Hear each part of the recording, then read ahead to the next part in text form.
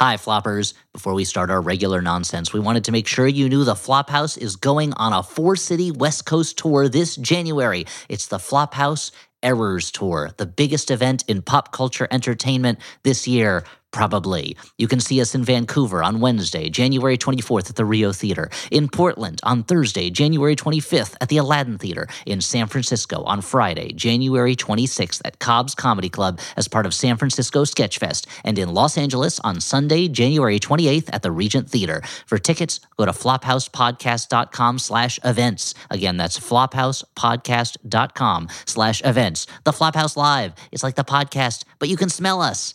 And now, without further ado, our regular nonsense. On this episode, we discuss Leave the World Behind. More like leave this movie behind.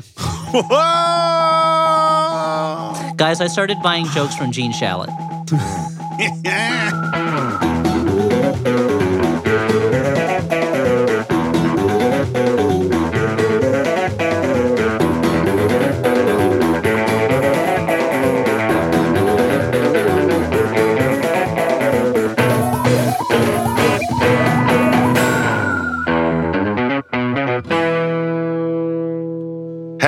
And welcome to the Flophouse. I'm Dan McCoy. I'm Stuart Wellington. And I'm Elliot Kalin. Dan, do you want to explain to everybody who's listening why your voice sounds a little sexier today?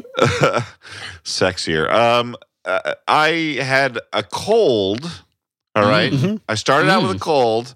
Then I had a day that I had a violent allergy attack. And before I get tweeted at saying, like, did you check for COVID? I'm aware that COVID exists. I have taken, 5 COVID tests. Take that, straw man. Yeah, straw man. Take that shit. Well, there's a lot of well-meaning the Batman villain, the straw man, he gets knocked down real easy because he doesn't exist. Look, I appreciate the concern, but I'm taking care of myself. I checked out if it was COVID. Sensitive straw man cares whether Dan has COVID. Yeah. That's why what Batman's like, I know that my money would be better spent helping people as opposed to me battling dudes. I get it, straw man. And then I was getting better. Oh, no, it's straw man's partner, Slippery Slope. I'm sliding down his ice wall.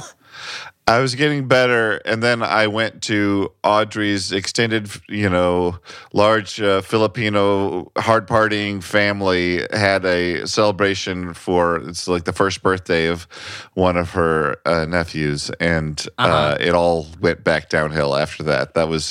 I should have continued the recovery period. Is it possible that that was a super spreader event and you got COVID? Hi, my name's Strawman. It could be. Look, guys, I'm no saint. I can't control everything that happens, and I'm sorry if I've infected anyone. I did my best. I took 5 negative COVID tests. But if it turns out they were all lying to me. Oh, no.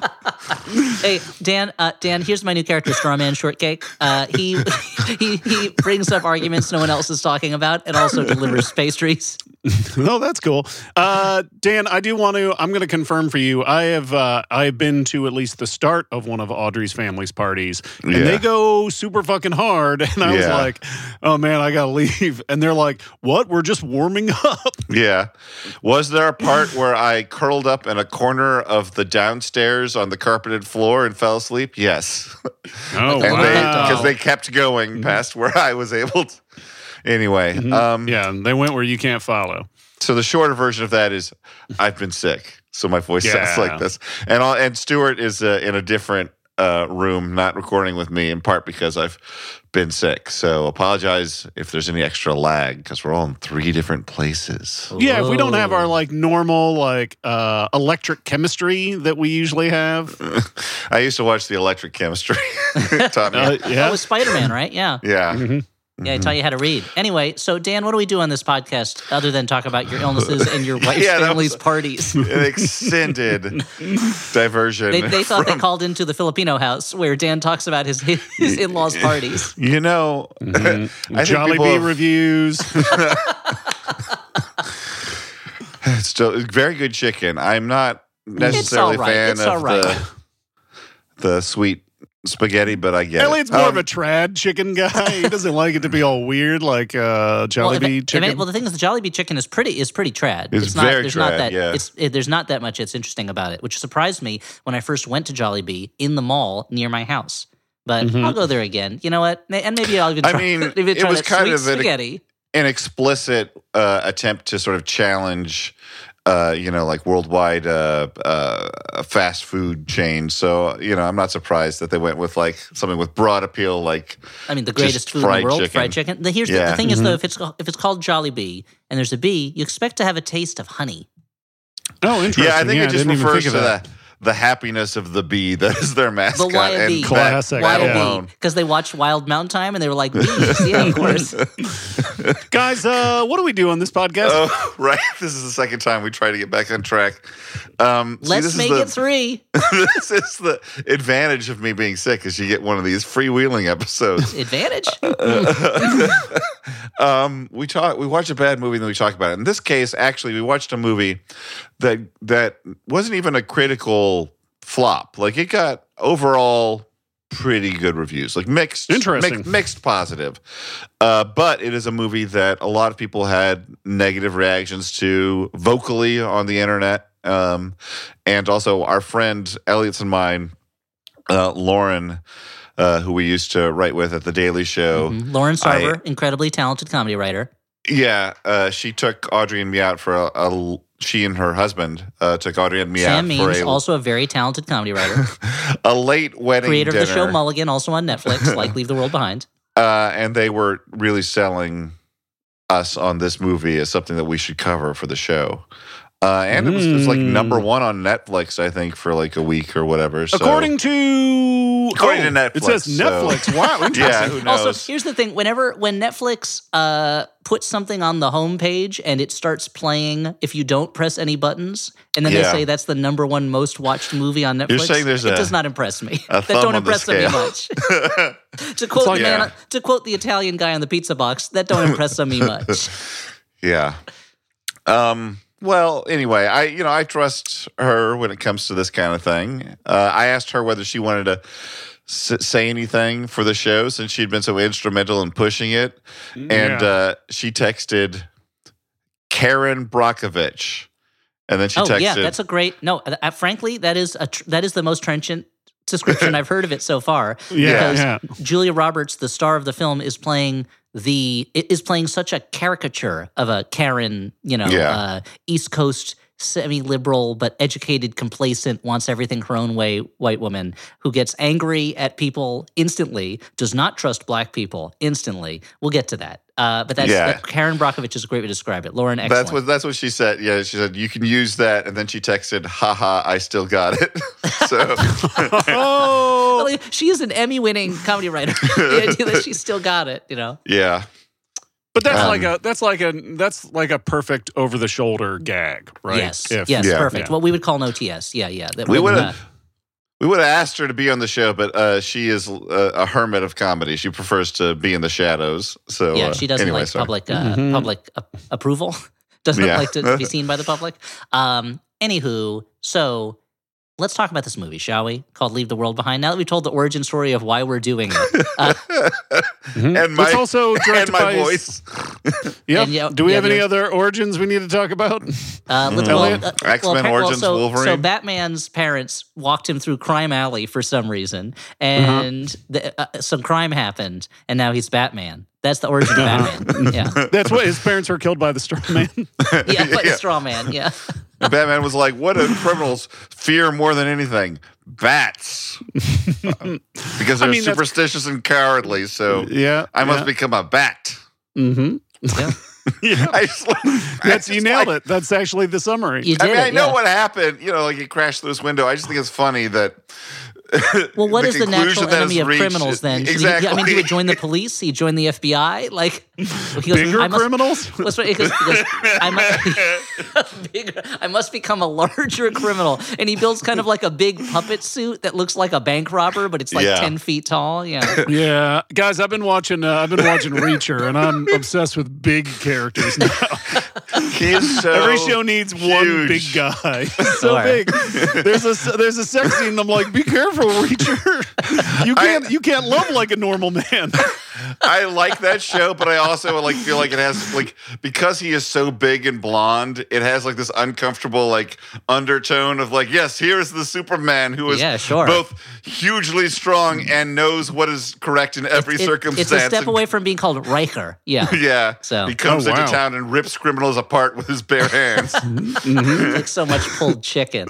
Anyway, talking about ripping apart with their bare hands, there's nothing like that in Leave the World Behind. But Dan, shall I begin the summary? Please do. Get us on the tracks. Actually, Elliot, there is a part where somebody rips something apart with their bare hands. It's near the end, though. It's you're right. Teeth, where he yanks all them fuckers out of his... He's yanking teeth out of somebody. He's not ripping the teeth apart. He's not like, my teeth are made out of cotton candy all of a sudden. So...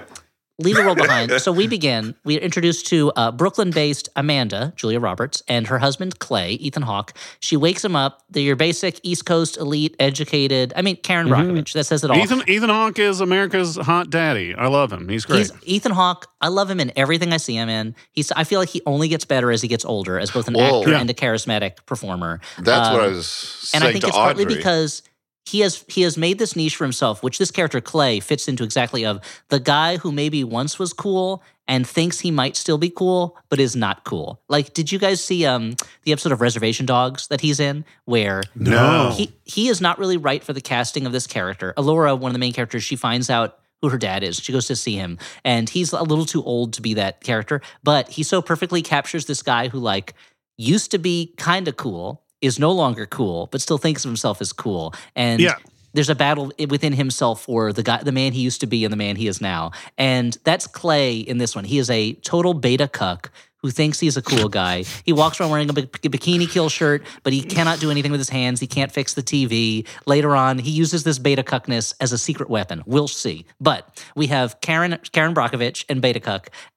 They're fighting crime, I guess. And one morning, Amanda wakes up Clay and says, hey, I booked a spur-of-the-moment vacation on Long Island for us. I just rented a house. Let's just do it. Let's just go to it. By the way, I hate people. That's how she ends the scene. And then we get animated opening titles where it's like weapons and American flags and deer and clocks. And I'm like, oh, it's one of these movies. Okay, it's like that. Is this Civil War directed by Alex Garland? That doesn't come out till next year. But it has that feeling. And then it says, executive produced by Barack and Michelle Obama. And I'm like, oh, well, this is going to be a middle-of-the-road movie. These are not two people I'm known for. I think of it for radical artistic experiments. But Dan, what were you going to say? No, I just want to say, as beta as he may be, as like, yes, he is a trenchant in some ways, like portrait of a certain type of guy that I fear that I might be, in fact. Yeah, well, and he teaches like media as a college course or something like that. Media studies. As much as like he is, we laugh at him. I also have to admire. I have to give it to him for the chill way he responds to his wife having sprung a trip on him the morning as he woke up. Good on you, Ethan Hawke's character. I think it's true. I think if this was I'm going to lay some of my cards on the table. I think this movie is not really completely thinking through the things that it is doing. I think if it was, if I felt like it was thinking itself through more, I would say that he is showing that he's a character who is so used to getting whatever he needs that it doesn't even occur to him to be upset that his wife has suddenly thrown their life slightly into chaos with a vacation. He's just like, he's the kind of guy where vacations sometimes fall in his lap. He works hard, I'm sure, at his job, but it's not, his job is as a media professor. It's not a life-threatening job. He's someone who is used to relying on privilege, but he doesn't think he is. Like that, if I thought the movie was maybe kind of like Timothy Olyphant. I get that vibe from Timothy Olyphant. Like, he's a great actor, but I get this feeling of like a dude who's never had to worry where he's sleeping at night. You know what I mean? I mean, I've never had to worry where I'm sleeping at night either. No, that's what Oh, cool. That's what's dreamy about him. I'm like, yes, Timothy Olyphant, you have so much charisma that you overwhelm. He does. Yes, I feel like there's a certain. I feel like Timothy Olyphant or like Chris Pine are guys who are very handsome and very charming, who understand that life comes a little easier to them because they're very handsome and very charming, and they're like owning it a little bit in a way that I appreciate more than if they were like fighting it. You know, they're like. That's what I like about that most recent Fletch movie with John Hamm's performance as Fletch. I feel like he has like this certain air of like undertone of like apology that he's like this guy. He's like, look, I understand why this guy, aka me, would be irritating, but I kind of have to be this way right now for what I'm doing. So like, I'm sorry, but I mean, I like the original Fletch, Jessica Fletcher. In Murder, She Wrote. She didn't have it so easy. No, she didn't. Yeah. Well, crime followed her. Yeah, that's well, because, I mean, she was killing people. It's got her dark passenger, The last episode should have revealed that she was the murderer all along. But anyway. So I will have to say a couple of other side notes. I like the design of their Brooklyn apartment. I think it's very cute. It does. And also, I feel like right away, Ethan Hawke also seems, I don't know if it's just the way it's written, but he seems to be more comfortable with the dialogue and the pitch and pace of this dialogue than Julia Roberts does. Immediately, I'm like, has she lost the juice? Does she not have it anymore? Because she comes off very stilted in a way that seems that like. In a way, it reminded me of another apocalypse movie, The Knock at the Cabin, which is also filled with nothing but stilted dialogue. But for some reason, it worked more in that movie than this one. But I'll get into that. I'm going to say here. I think I'm going to say two things to that before we get any further, because I think that's an interesting point. I think she's playing a character who's very brittle and very uncomfortable, which I think is part of that. But also, Julia Roberts is not used to playing this kind of character, and I admire that lately she's been stretching a little more to play more unlikable characters. But I feel like this is no shade on Julia Roberts. She is not the performer that Ethan Hawke is, and I think that's because Ethan Hawke at heart is a theater performer, and so he kind of like inhabits his characters and kind of wears their skin a little bit more. She's a movie star more than she is an actor, and he's an actor more than he is a movie star. That's a unfair classification in some ways, but that's how I'm going to say it. I don't care. Hey, come at me, Jew Robs. I'm gonna movie stars. Is Jew Robs not a good nickname for Julia Roberts? Is that not a good one? Is there anything problematic about calling her Jew Robs? I will posit a third option too, which is that I think that Third Way McCoy.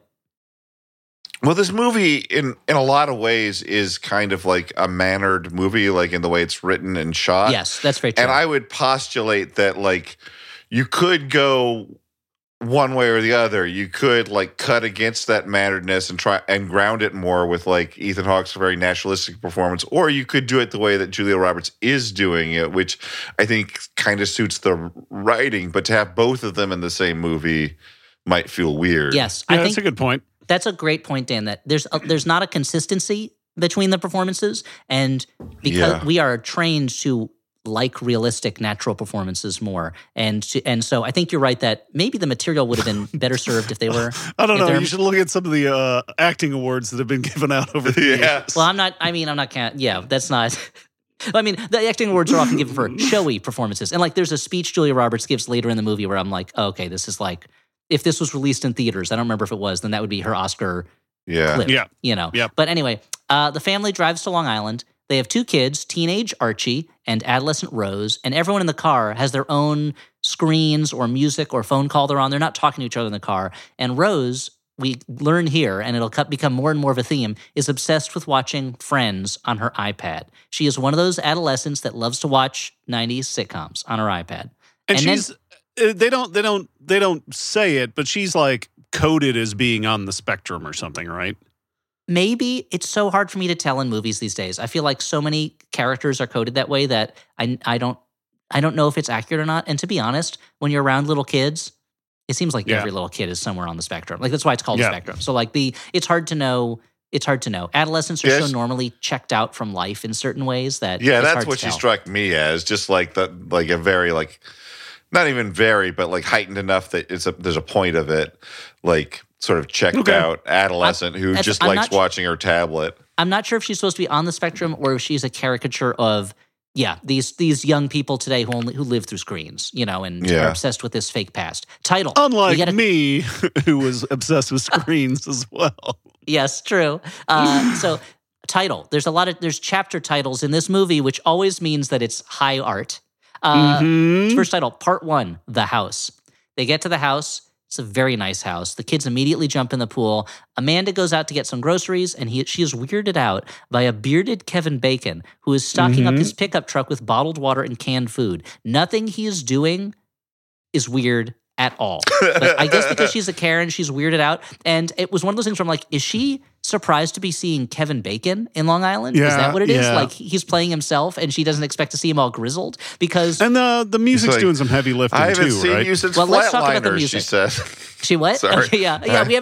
We used to work together, remember? Let's talk about the music. The music is so forced, eerie, creepy throughout. It's almost blanketing the movie. When there's not a needle drop song with a very on the nose title, like there was one where it's called like "Misled," we've been misled, or something like that. And but it's incredibly eerie, over the top, and it reminded me of something that they do in the movie Queen of Earth, or Princess of Earth. What's it called? Queen of Earth with Elizabeth Moss, where the music is super creepy and operatic, even over things that are not on the surface creepy, and it works really well. And here I feel like they don't achieve that balance, but the movie is trying so hard. When the family goes to the beach and nothing creepy has happened yet, the music is like ding ding ding ding ding ding ding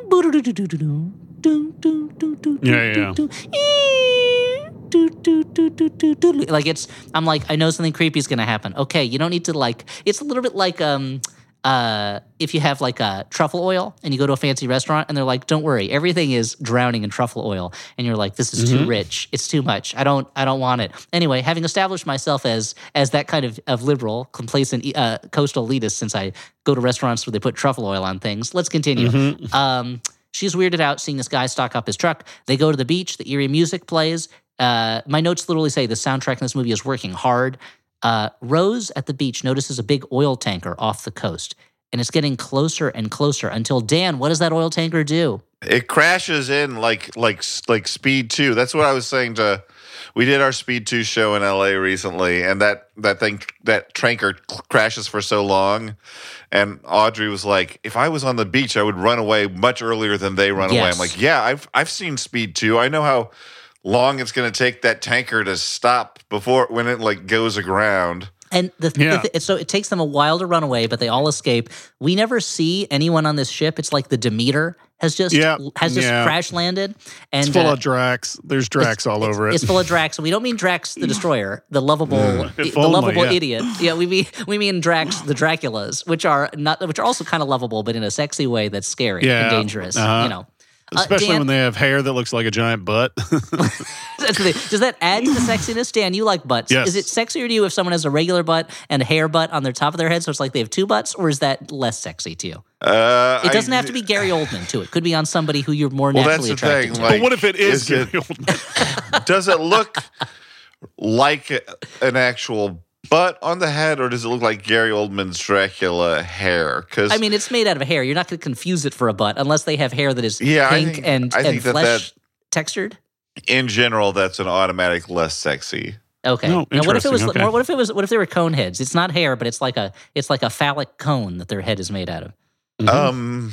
Could they wear like one of those sort of like dunce caps, or like a jester, like something that would cover it up, like a wizard's hat? Yeah, like a wizard's hat. You want to see like a top secret type movie, but it's a fantasy movie, and a wizard takes off his wizard hat and he just has a cone shaped head. That underneath. would be a great gag, actually. That would be, yeah. A movie called what, Spellin'. I don't know. Spellin'. Spellin' with an apostrophe at the end. Or like Dork of the Rings or something like that. I mean, I know there's already Board of the Rings, the best-selling National Lampoon parody, but still. Okay. Yeah. So as they're leaving the beach, a park officer tells them that ships seem to be having trouble with their navigation systems, which is a big issue if they're crashing into the beach. That would be close the beaches scenario, I think. I will say, I think this sequence is interesting. Like it feels exciting, and also it feels like something is happening. It definitely feels like something is happening, which is not a feeling you're going to get for a lot of the movie. Deliberately from the film in a way that I think doesn't work, but let's try it. So they go to the house, the Wi-Fi's out, the TV signals are out. Can I also point out? Let me just mention, they see some deer in the backyard. Stuart, what were you going to point out? I was just going to say, so this is one of many like disasters or tragedies that occur throughout this movie, and for the most part, they aren't given a human face. Like it's given and there's something that makes it, that I find distancing about it for something that should be very like emotional. It's like later on there's a sequence with cars crashing, but they're all not being driven by anyone. It feels both bloodless and distancing for what to me is I don't quite know what the perspective of this movie is. I think I kind of know what they're trying to say, but I feel like it does the message of the movie a disservice. I feel the opposite because I think that it's thematic. Like I think that like it's about people who are feeling distanced, and that's why all of the tragedies also feel like sort of like almost like happening like in a dream beyond a scrim. Like there's nothing, we don't see the. I think I'm going to be in the middle. I'm going to be the third way this time. I think the movie is going for what Dan is talking about. These characters are supposed to feel isolated and cut off, and so there's a lack of humans around them. They're supposed to feel trapped. But I feel like the movie doesn't. It's trying for like an apocalyptic, the discreet charm of the bourgeoisie, where like the characters are stuck. They cannot get out. Things keep happening that get in their way, and they feel isolated and cut off from humanity around them. But I feel like the movie is not, to be honest, I mean, my main problem with the movie is I've seen all this before. There's nothing new in it to me. And I think it overplays its hand in the amount of time it would take human civilization or America to collapse. But I think it would help to see some of those people. And I haven't read the book it's based on, but I was reading a review that mentioned the book, and it was saying how in the book you do get glimpses of other people in other places becoming victims of this thing. Someone getting trapped in an elevator and starving to death. Somebody dying in a refugee camp. And you don't get answers, but you get glimpses of other people. And I think this movie, I think it would have helped it to give it a greater sense of scale that way. It wants to create the feeling of you're trapped and you don't know what the hell is going on outside. But what's going on outside is not mysterious enough, I think, for the audience to wonder about it. It gives you it both gives you too much information and not enough information. Too much information about the outside world, not enough human information, in my opinion.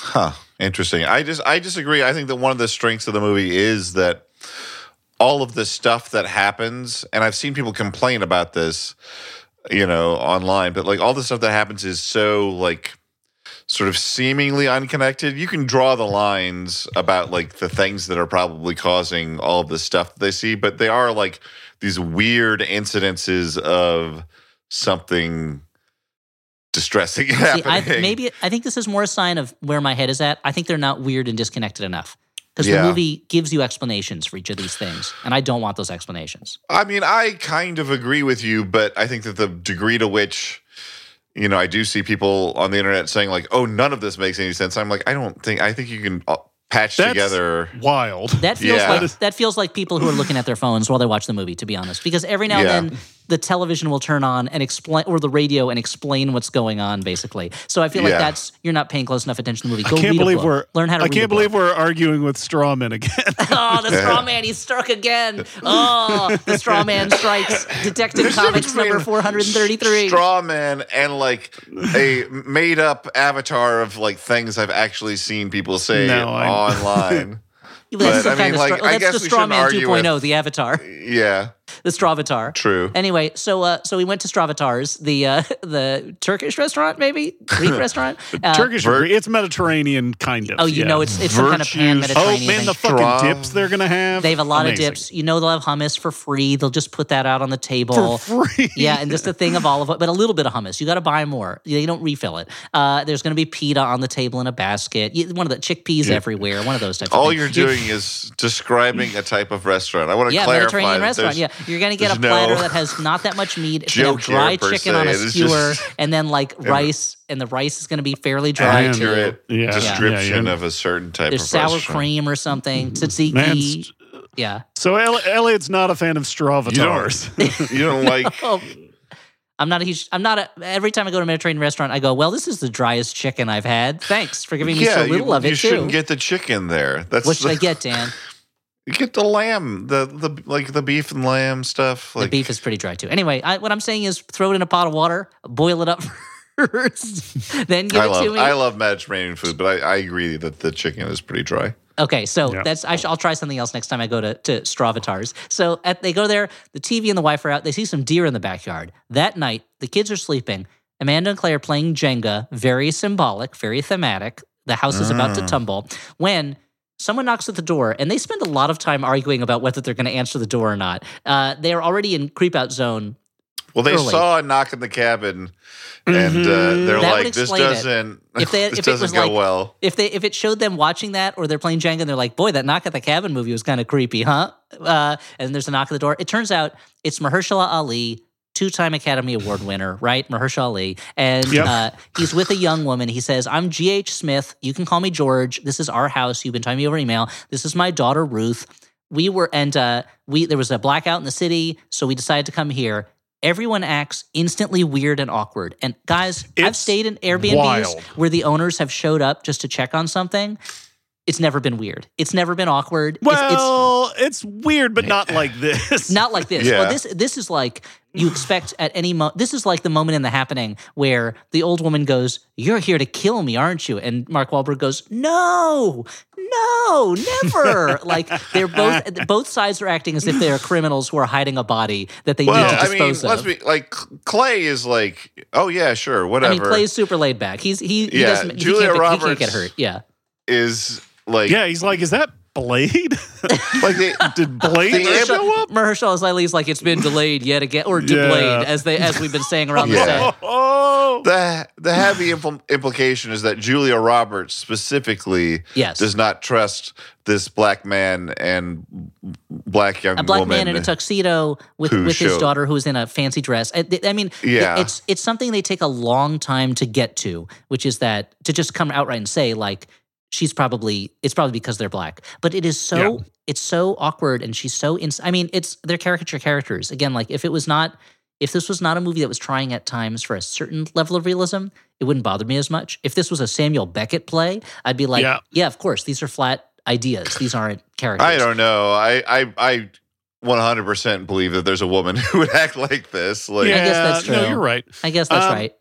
And I like the actress who plays his daughter. I don't remember her name, but she's from like Industry, I think, and she's I mean, in they're all Bodies, in the Bodies, entertainment Bodies. industry. just grist for the mill. I'm going to look up her name because I also like her in this. Let's see. She is... And I like her character in it, the way that like she sort of like pokes at Julia Roberts and like wants to sort of like point out that she sees the type of woman that Julia Roberts is. And Julia Roberts like has kind of like this like antagonistic, but also like this weird grudging respect for her too. Like, Yeah. it feels like she's like, okay, well, this girl has my number. And, like, Eventually, this is an actress named Mayala. I don't know exactly how it's pronounced, but that's what it seems Yeah. like. Cool. And she's really good in this. So everyone's in. It seems like it is 2 suspicious women and 2 men who are just trying to like smooth things over. That's the situation. Yeah. She says there's a blackout. Our phone stopped working, so we went to the beach house. Amanda's instantly suspicious, does not want them to stay at the house. And he goes, "Look, let us stay in the basement. I'll refund your fee 50%. And he goes to a locked cabinet. He unlocks it. He has the key for it. He takes out an envelope with $1,000 cash. There's other envelopes we see. And we also see a gun in the drawer.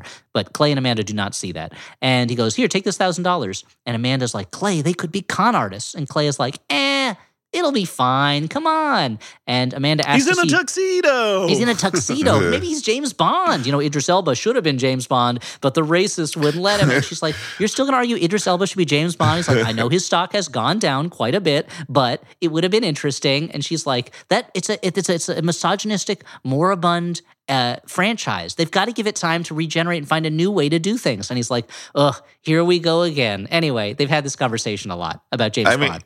If this would be if they were pulling a con, this would be a big grift. This would be like the Sting level grift where they're like, okay, we're going to figure out that we got to go to this house and pretend that we're the owners.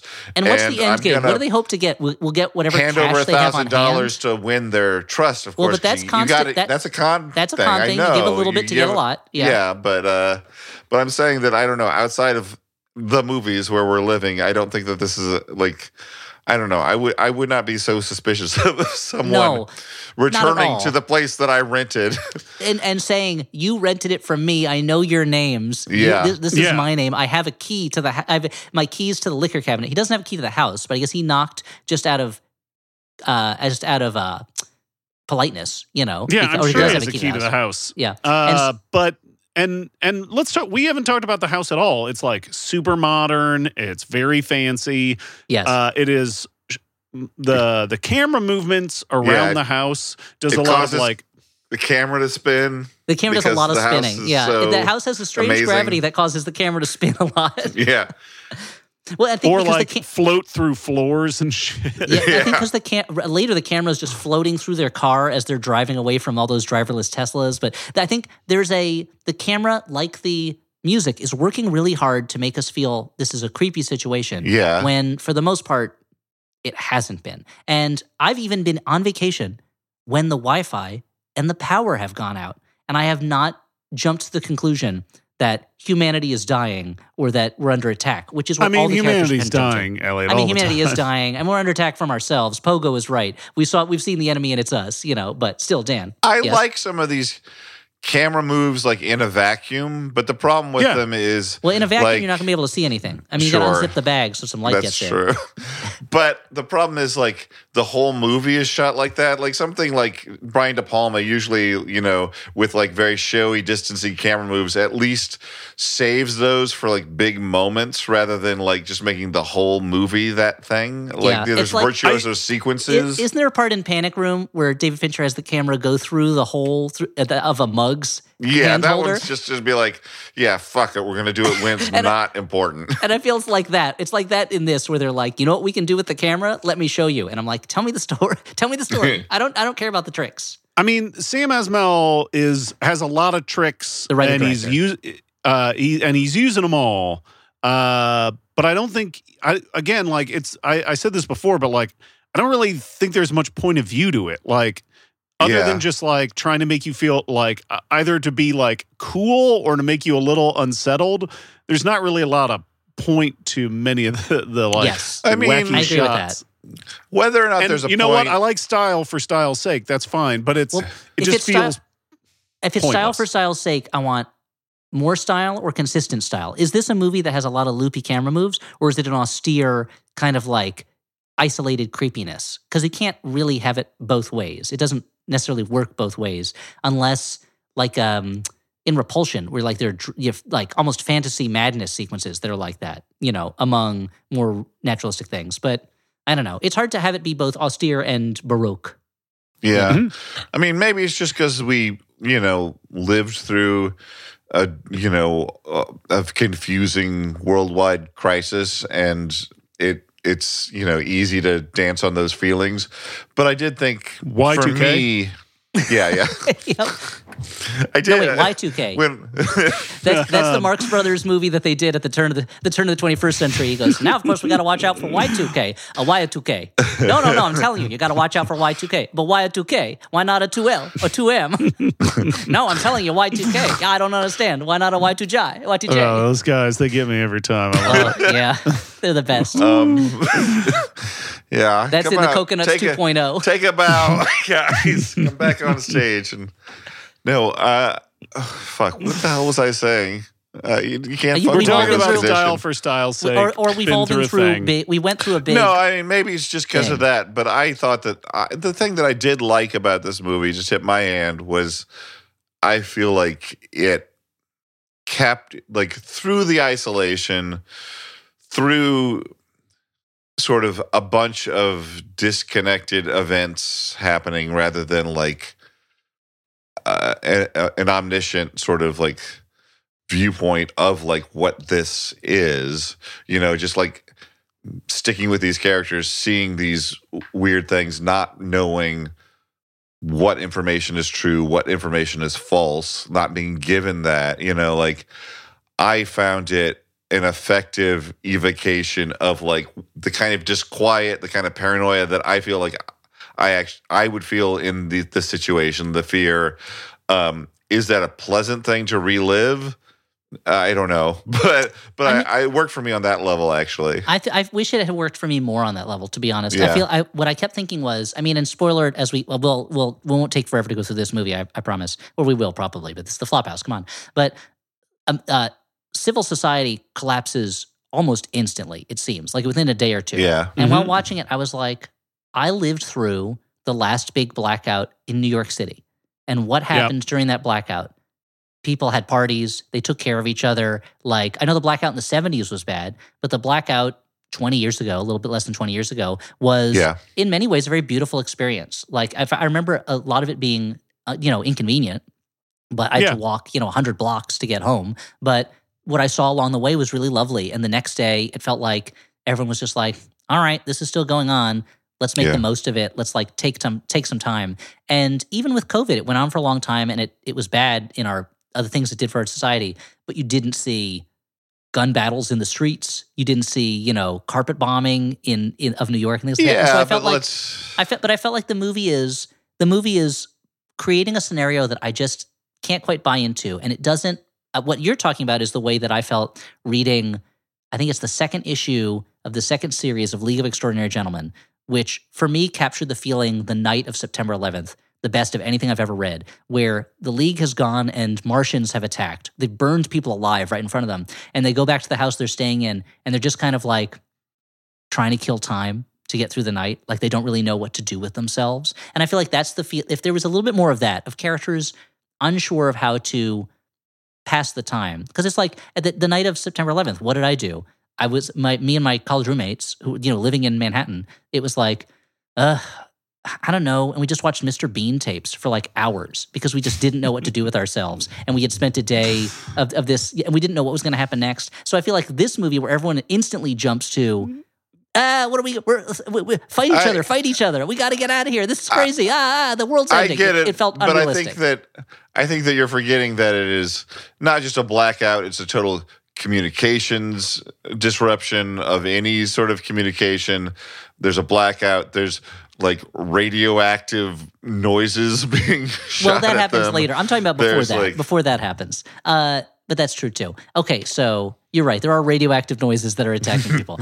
So anyway, Amanda asked to see George's ID. He left it behind in a hurry. His story seems to have some holes in it, but the TV interrupts him with a national emergency warning that has no details. Just says national emergency warning. This is the funniest kind of warning you could get, because all it says is there's a national emergency and nothing else. Doesn't even tell them what to do.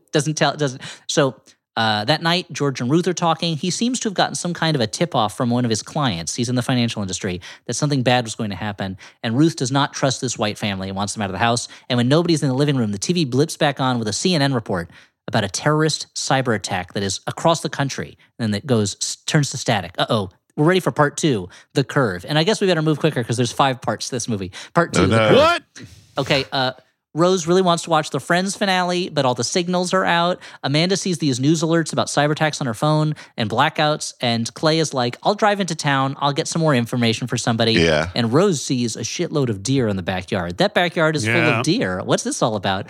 Ruth and Amanda, they're prickly with each other. They just do not get along. They speculate about what's happening. And Ruth was worried, we find out, because her mom was supposed to be on an airplane that night when the problem started. She's worried that her plane might have crashed. They can't get in touch with her. Yeah. Now, we have the first of what I'll call our intercutting fugues, where we intercut between different storylines. I'm just going to, rather than going back and forth between them, I'm just going to tell you what happens with each of them. Yeah, There's please. 3. Okay. Clay is driving around. His GPS and his radio don't work, so he gets lost. He steps out of the car, and the radio, when he's not in the car, briefly says that the cyber attack has caused environmental damage, which is affecting animal migration patterns. This is within 12 hours of the cyber attacks that the animals were already having trouble migrating. I mean, they didn't say what the environmental thing was. Like, I presumed that this meant, spoiler alert, based on like what happens later, I presumed it meant that there was some sort of like chemical or nuclear issue that happened because of this, that was sending the animals up. Like these deers probably carry the tooth destroying tick that comes into the story later. Perhaps the blood is infected with tooth destroying some tick, sort of man, that tick, what a baddie. This is not the fun tick that our friend Griffin spent time with on television. This is a bad tick. Yeah. So he finds a woman on the road who's yelling for help in Spanish, and he is so stressed out by the situation that he just drives off without helping her. And then a biplane starts dropping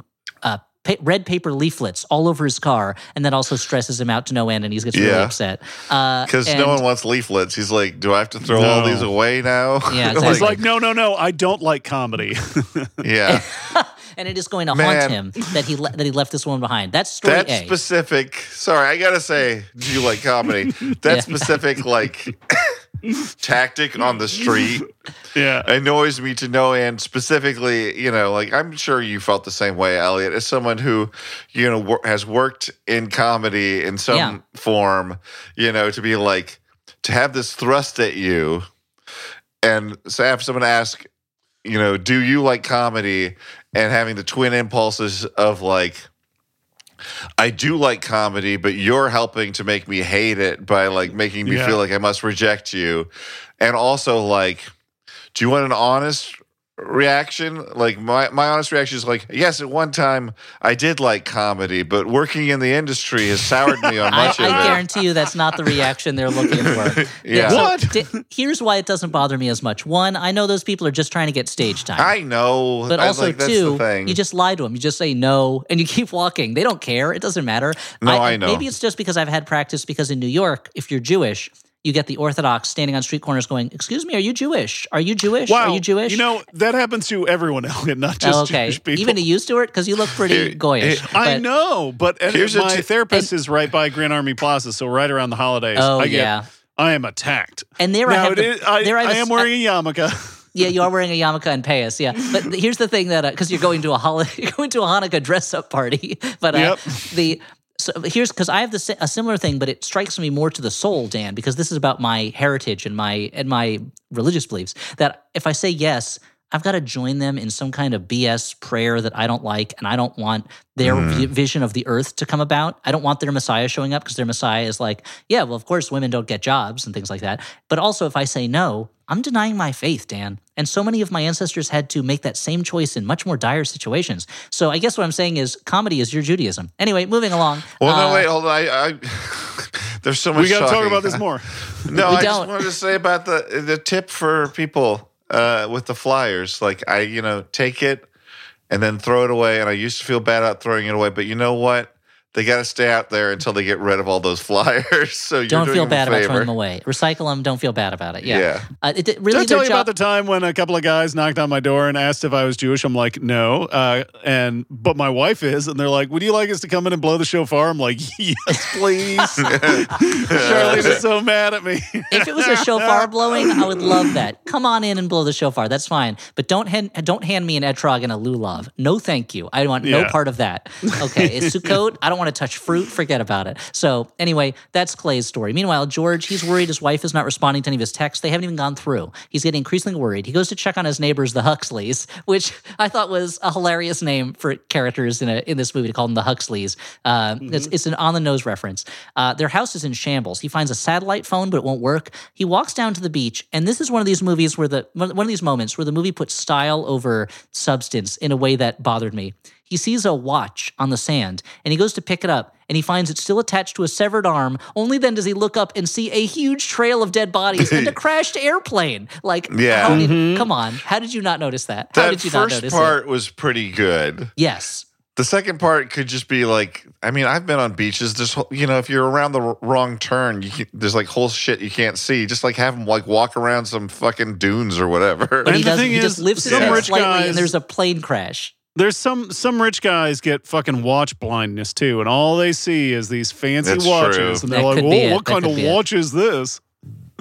And so they never wear them. It's a good thing he noticed that airplane. Yeah, of course they never wear them. They're just collectors. Put them in Yeah. It's sad, really. Give those watches to the needy who need timepieces? Because that's right. The needy always need to be places on time. George, it's a good thing he noticed that plane crash because he narrowly escapes a second plane crashing into the beach right where he was standing. Yeah. They should call this movie Vehicles Crashing into Beaches, the movie. Yeah, it feels like he's being the target of an enemy stand in JoJo's Bizarre Adventure that throws planes at you. Yeah, and he runs away. So meanwhile, back at the house, this is story C. Everyone's at the pool. Ruth has put on a bikini, and Archie is just perving all over her, he thinks he's slyly taking pictures of her, but she knows he's doing it. Rose is obsessed with where she saw the deer. She and Archie eventually, they walk into the woods. They find a little shed, and Archie scares her by making up a story that there's a creep who lives in the shed who has been watching Rose sleep, and then they wander around the woods seeing more mysterious deer. In his defense, it does look creepy. It is very creepy, yeah. George gets back to the house. He will not tell Ruth about the plane crash. When she leaves, he tells Amanda that this long speech about how his job is to look at the curve of the financial markets and judge the future from it. And the way the curve was turning led him to believe something really bad was going to happen. And if that satellite phone wasn't working, it means that America's satellites are not working. Suddenly they hear explosions in the distance and a painful, ear-splitting, high-pitched noise that it really hurts their ears. Amanda runs into the woods to find her kids, but the noise overwhelms her. She falls to her knees, and the screen goes red. And we get the title, Part 3, The Noise. Not the Noid. You want to avoid the Noid still. You want to avoid both the Noid and the noise. Yeah, the Noid ruins pizza. The noise ruins your brain. And your teeth. I know it. What if the Noid and the noise are working together? The Noid is like, I'll ruin the pizza. And noise, you ruin Archie's teeth so that he can't bite the pizza, even if he wanted to. The Noise by William Faulkner. Did you guys have the same reaction that I did to Julia Roberts running into the woods to look for her kids, which is she's in fucking barefoot running through the woods? Come on, man. Like that, you're going to hurt yourself that way. Yeah. She's too worried about her children. Running. I mean, and the only reason that it bothers me, because I know looking at her, she wears slip-on shoes. She's not tying shoes. She's not wearing boots with a zip. She wears comfortable slip-on shoes. She could easily slip them on and run. So yes, but she's so worried about her children. She doesn't care about her feet at that moment. I understand emotionally. I just wanted like it struck me as like weirdly in this movie with a lot more like unrealistic things that I'm willing to like accept because they mean this or that on a metaphorical level, or like they're just a strategy. Like the thing that hangs me up is like she would be going, ow, ow, ow, I stepped on a stick. Ow. That's true. Well, it's interesting the things that we poke holes in. I don't believe society would collapse that quickly. And Dan is like, what about your feet? They're going to hurt. Well, because again, I don't take it specifically that literally. I feel like a lot of the way this movie is made, you know, like I'm willing to go with a lot of shit in some of these movies if they signal to me like, hey, don't take it like seriously, like you're gonna fucking CinemaSins this, like poke holes in like the plot of it, because it's not really gonna make sense. Well, but I don't think the movie. We're saying other things. I don't think this movie has signaled that necessarily. Is the thing? Yeah, I think that one of the problems is it doesn't signal it hard. But okay, but I'm willing to. Anyway, you'll give it that slack. Yeah. Part 3, The Noise. This is a shorter part. Amanda finds the kids. They go back home. She's arguing with everybody. She hits on the idea that the guy at the grocery was stocking up on food. Maybe he knows something. And George is like, oh, guy with the beard, that's Danny. He's a local contractor. He's a survivalist. And Clay comes home shaken and shows them one of the leaflets. And it's got a picture of a snake, a rattlesnake. And it's got Arabic writing. And Archie recognizes the writing from a video game, I guess, and translates it as Death to America. Bum, bum, bum. The White family. That's the thing. You learn a ton of cool shit from video games, guys. I guess that's true. That's what the media won't tell you. Yeah. Which media? You know the ones. Yep. GamePro, IGN. Yeah. Polygon, I'm calling you all out. Nintendo Power. Nintendo Power is deep in the tank for the establishment. Yeah. So the White family, they decide they got to get back to the city, but the road is choked with a jam of crashed, driverless new Teslas on autopilot.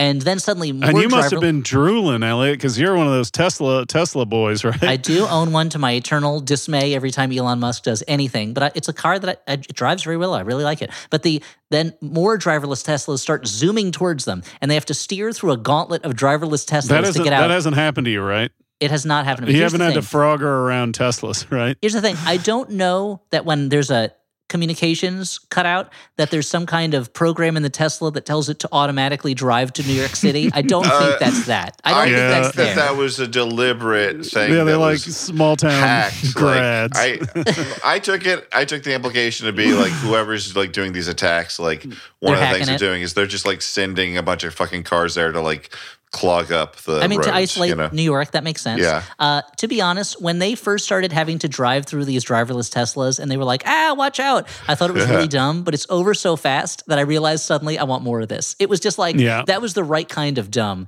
where I was like, all right, I want to see them having to dodge all these driverless cars, but it's like in Attack of the Clones where they go to the robot factory and have to dodge a bunch of shit, like, more of that, please. I mean, it's dumb if there's only a little bit of it, but there's a lot of it. You might be able to win me over. Part 4, The Flood. Now it's part 4. Everyone's back at the house. Nobody knows what to do.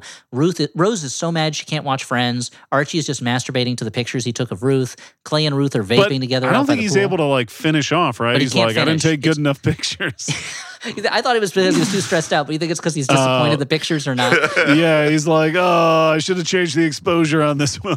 He's like, why can't I just use AI to remove her clothes? Why isn't Silicon Valley trying to solve the real problems of life? Yeah, I mean, that is a real issue we don't need to get into. Yeah. It's horrible.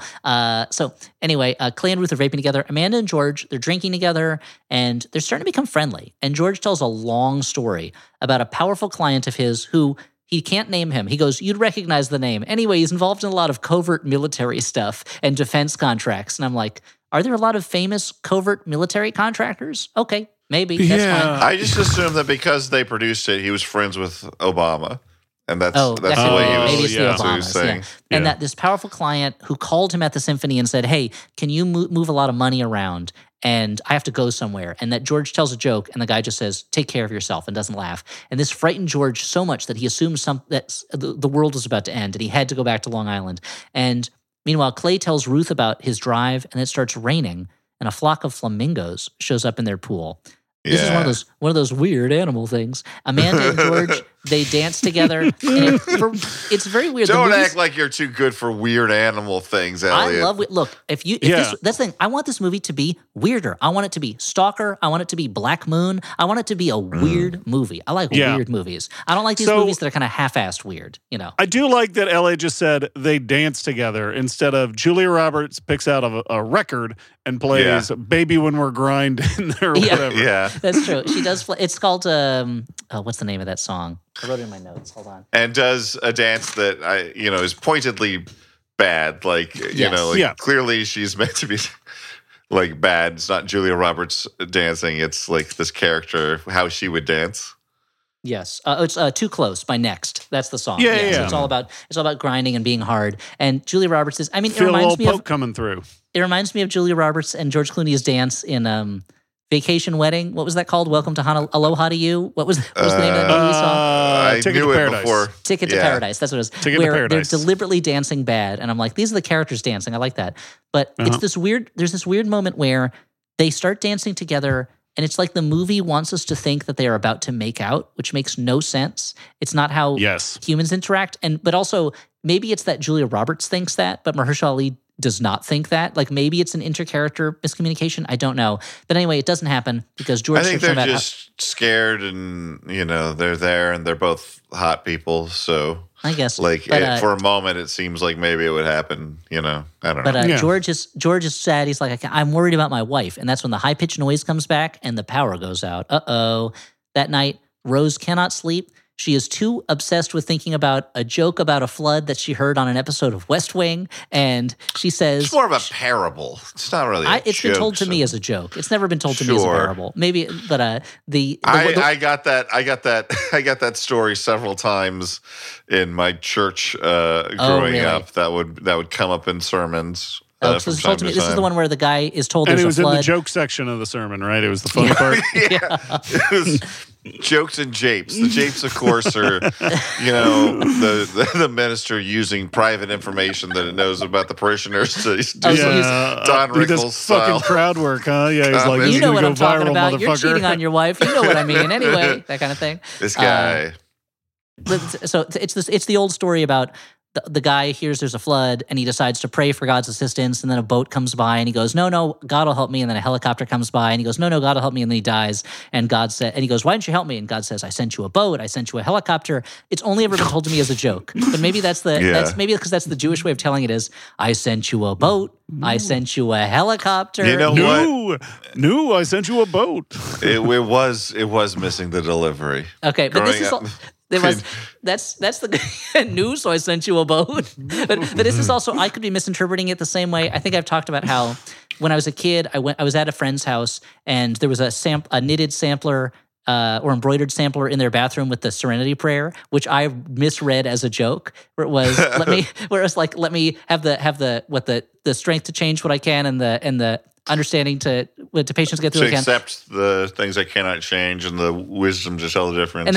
And the wisdom to tell the difference. That's how I read it with that kind of delivery. Yeah. So I was like, oh, this is a joke. Anyway, so maybe I'm getting it wrong. Anyway, the point is, she says she's done with waiting. The next morning, she is missing, but they can't worry about that. Archie is spitting blood, and he can't stop pulling his own teeth out of his mouth. He just will not stop. It's the new fad that's sweeping the nation.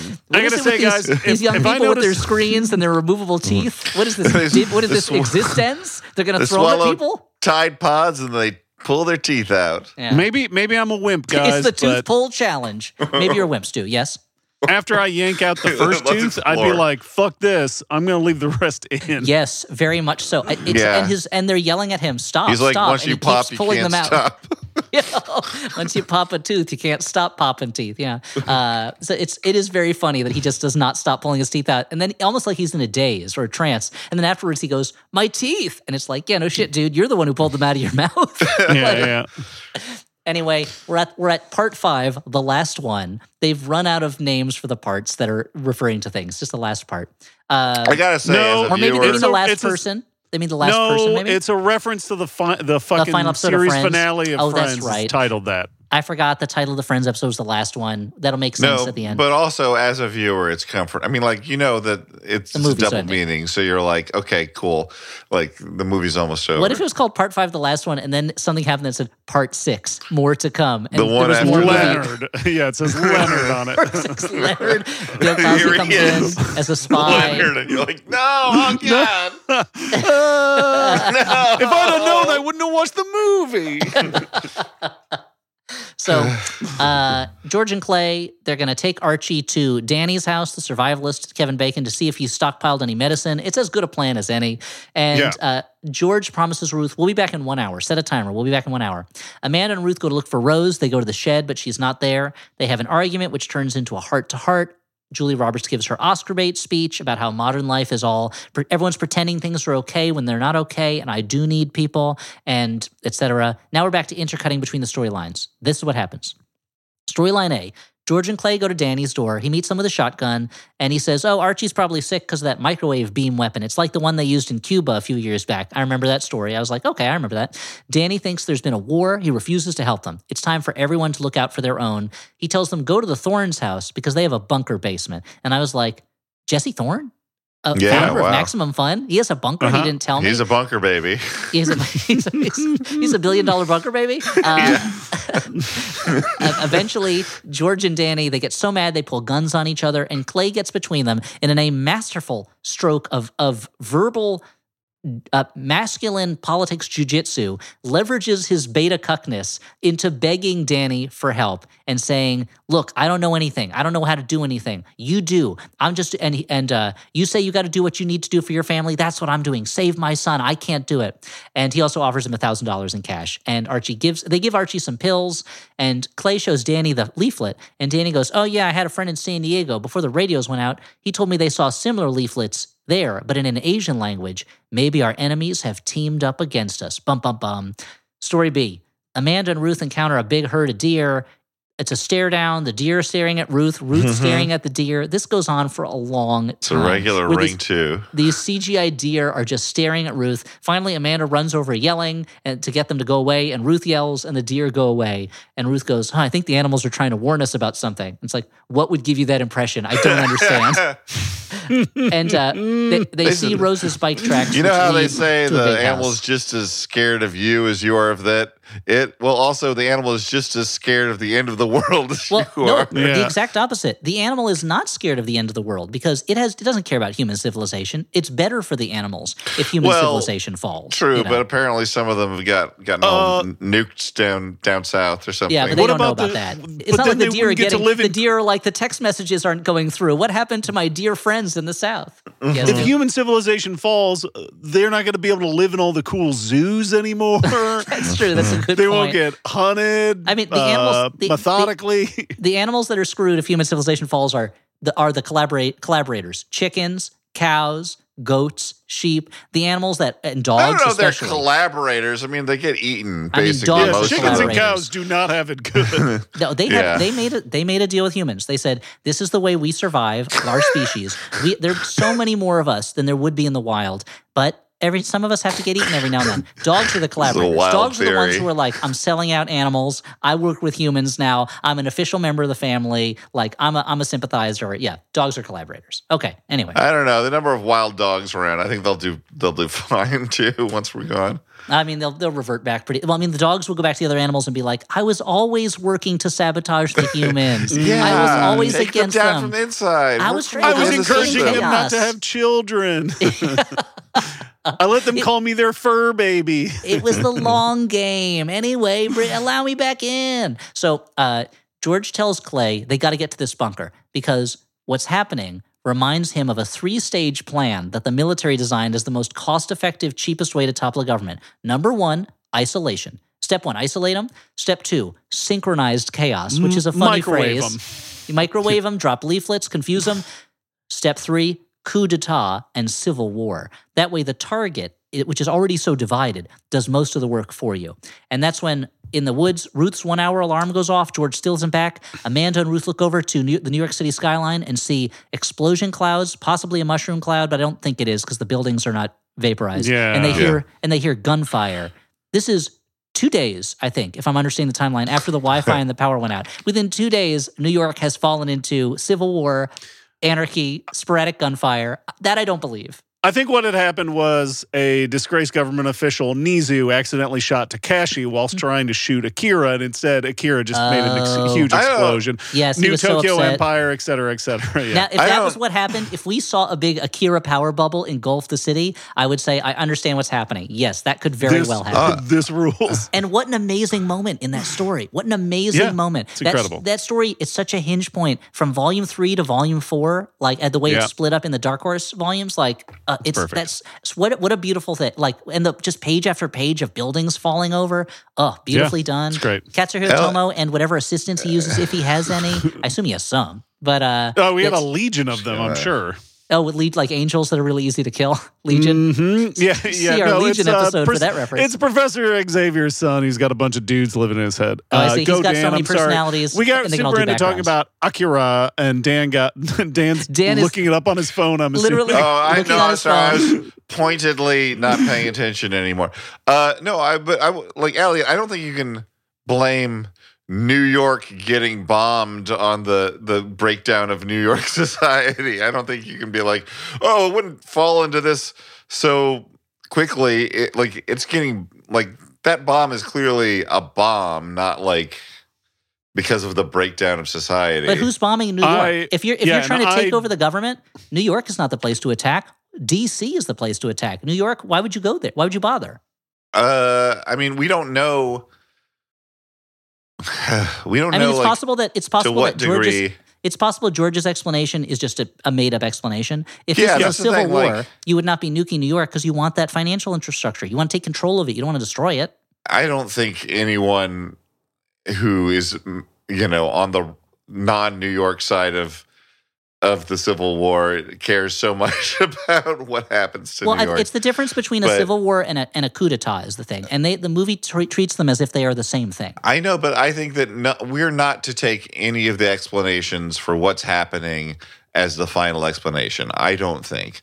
I think that there's one that like fits things to a degree, but we also don't know whether that bomb is coming from inside the house or outside the house. Like, we don't know whether it really is like one foreign power working and like putting out pamphlets that implicate other foreign power to continue to confuse people, or it really is those people working together. I think that that's all deliberately left Maybe. vague, and it's all about like seeding, Then I feel like the fear. movie is doing itself a disservice by providing an explanation that does fit all the clues, pretty much.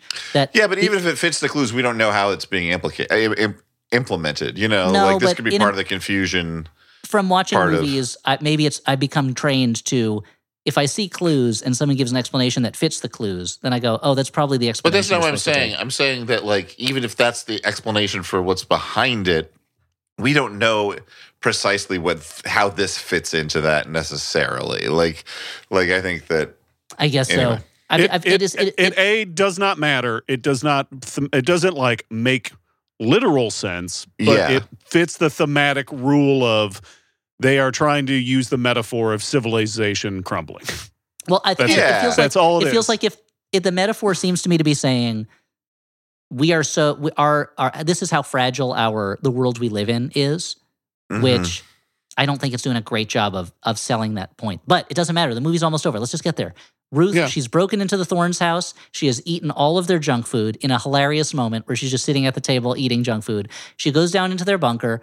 A computer alert system says that the White House is under attack and high radiation levels have been detected. She doesn't notice that. All she sees is there's a huge TV, a huge DVD collection. Guess what they have? The entire run of Friends. She pops in the Friends finale, and we cut to credits as the Friends theme song plays. Because you know what? They won't be there for you, as the song says. So it's very ironic. It's incredibly ironic. Well, And what's that's true also is but what is actually true is no one told you life was going to be this way. That's true. That's Nobody true. did. What's That's going true. on? Their jobs are jokes, and now they're broke, and their love life is as DOA as everything else in the world. Yeah. You know, I mean, George's love life is very DOA because he thinks his wife has died in a plane crash, and it's one of these things where Rose is supposed to. Oh no, Rose, not Ruth. Rose is supposed to be. I think early on she's coded as this kid. All she cares about is TV. She's never going to survive. This, you know, she's done for. But now she's the only one who's going to survive potentially. You know, she's discovered her lust for television has brought her, or hunger for television has brought her to the one safe place. Maybe that's the future. And what I would like is, you know what? Maybe this is what's wrong. Maybe it's maybe this is in my mind. It's in the shadow of the play Mr. Burns, this really amazing play where there's been some kind of ambiguous catastrophe and society recreates itself around half-remembered episodes of The Simpsons. And it feels like this movie is kind of fainting towards that kind of thing, but it's not as good as that play, you know. I mean, I think it's doing a very. I mean, like it's ending on that note, maybe of like, you know. I just took it kind of as like a black joke at the end of a Shaggy Dog story of like that's possible. You know, this but is. But it's one of those things. Where it's like her ultimate shutting out of the world. If it's a joke at the end of a Shaggy Dog story, the story was not, for me, was not gripping enough, and the joke was not funny enough to Not justify an over 2-hour movie. My life is a Shaggy Dog. Yeah, the Shaggy Dog DA. Now that's a Shaggy Dog story. That's a Shaggy Dog story. It doesn't get shaggier than that. When he's the dog, when he's the DA, it's not so shaggy. No. Yeah. Yeah. We're gonna love on a leash. Legal on a leash. Law on a leash. Yeah. The Shaggy DA. So let's go to final judgments. Guys, just real quick, there wasn't any bloops or anything in the post credits because I didn't. No. I turned it off immediately. I didn't see any bloops or Samuel L. Jackson didn't show up and tell Rose to join the Friends initiative. Yeah. Yeah. Is this a good bad movie, a bad movie, or a movie you kind of liked? I think I've tipped my hand a little bit already. Like, I basically, I give this a mixed positive. You know, like I give, like on Letterboxd, I gave this 3 stars, which is the, like, you know, we all have different ways we interpret the star system. That seems fair, yeah. A 3-star to me is like kind of like the lowest something is that I might say to someone, yeah, you know, you could, you know, yeah, why don't you watch it? Like, if you're interested, you know, check it out. You know, like it's a mild positive for me where I'm like, not everything works, but I mean the power's out and the Wi-Fi and the cable. But I did take it, you know, like I said, when I take something not sort of like 100% like as like realism on a story level because it's so clearly trying to just more evoke feelings and like also say something, even though I agree like what it's saying is kind of muddled. I'm more forgiving about all that stuff. Like I wasn't like hung up on a lot of details. I liked the performances. I think it has some like genuinely like interesting images in it, and unfortunately, it gets like lost in kind of a wash of like we said, it's all crescendos where like there should be a couple of like key images that really pop out. That's a very good way to put it. But I also kind of like that it ends on this note of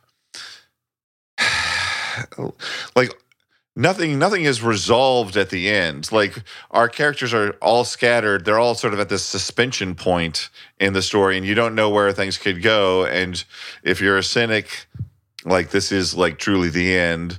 If you want to look for signs of hope, like, I think that the movie shows like the characters growing closer over time as society falls apart, and like there is like Clay is able to appeal to this man's better nature, plus some money, but like he's like able Amanda and Ruth find common ground when they've been at each other's throats all movie. I think it's constructed so that you can find hope if you're looking for it, and I sort of enjoyed that. I don't think I agree that like in some ways I've seen it before, but mild kind of liked.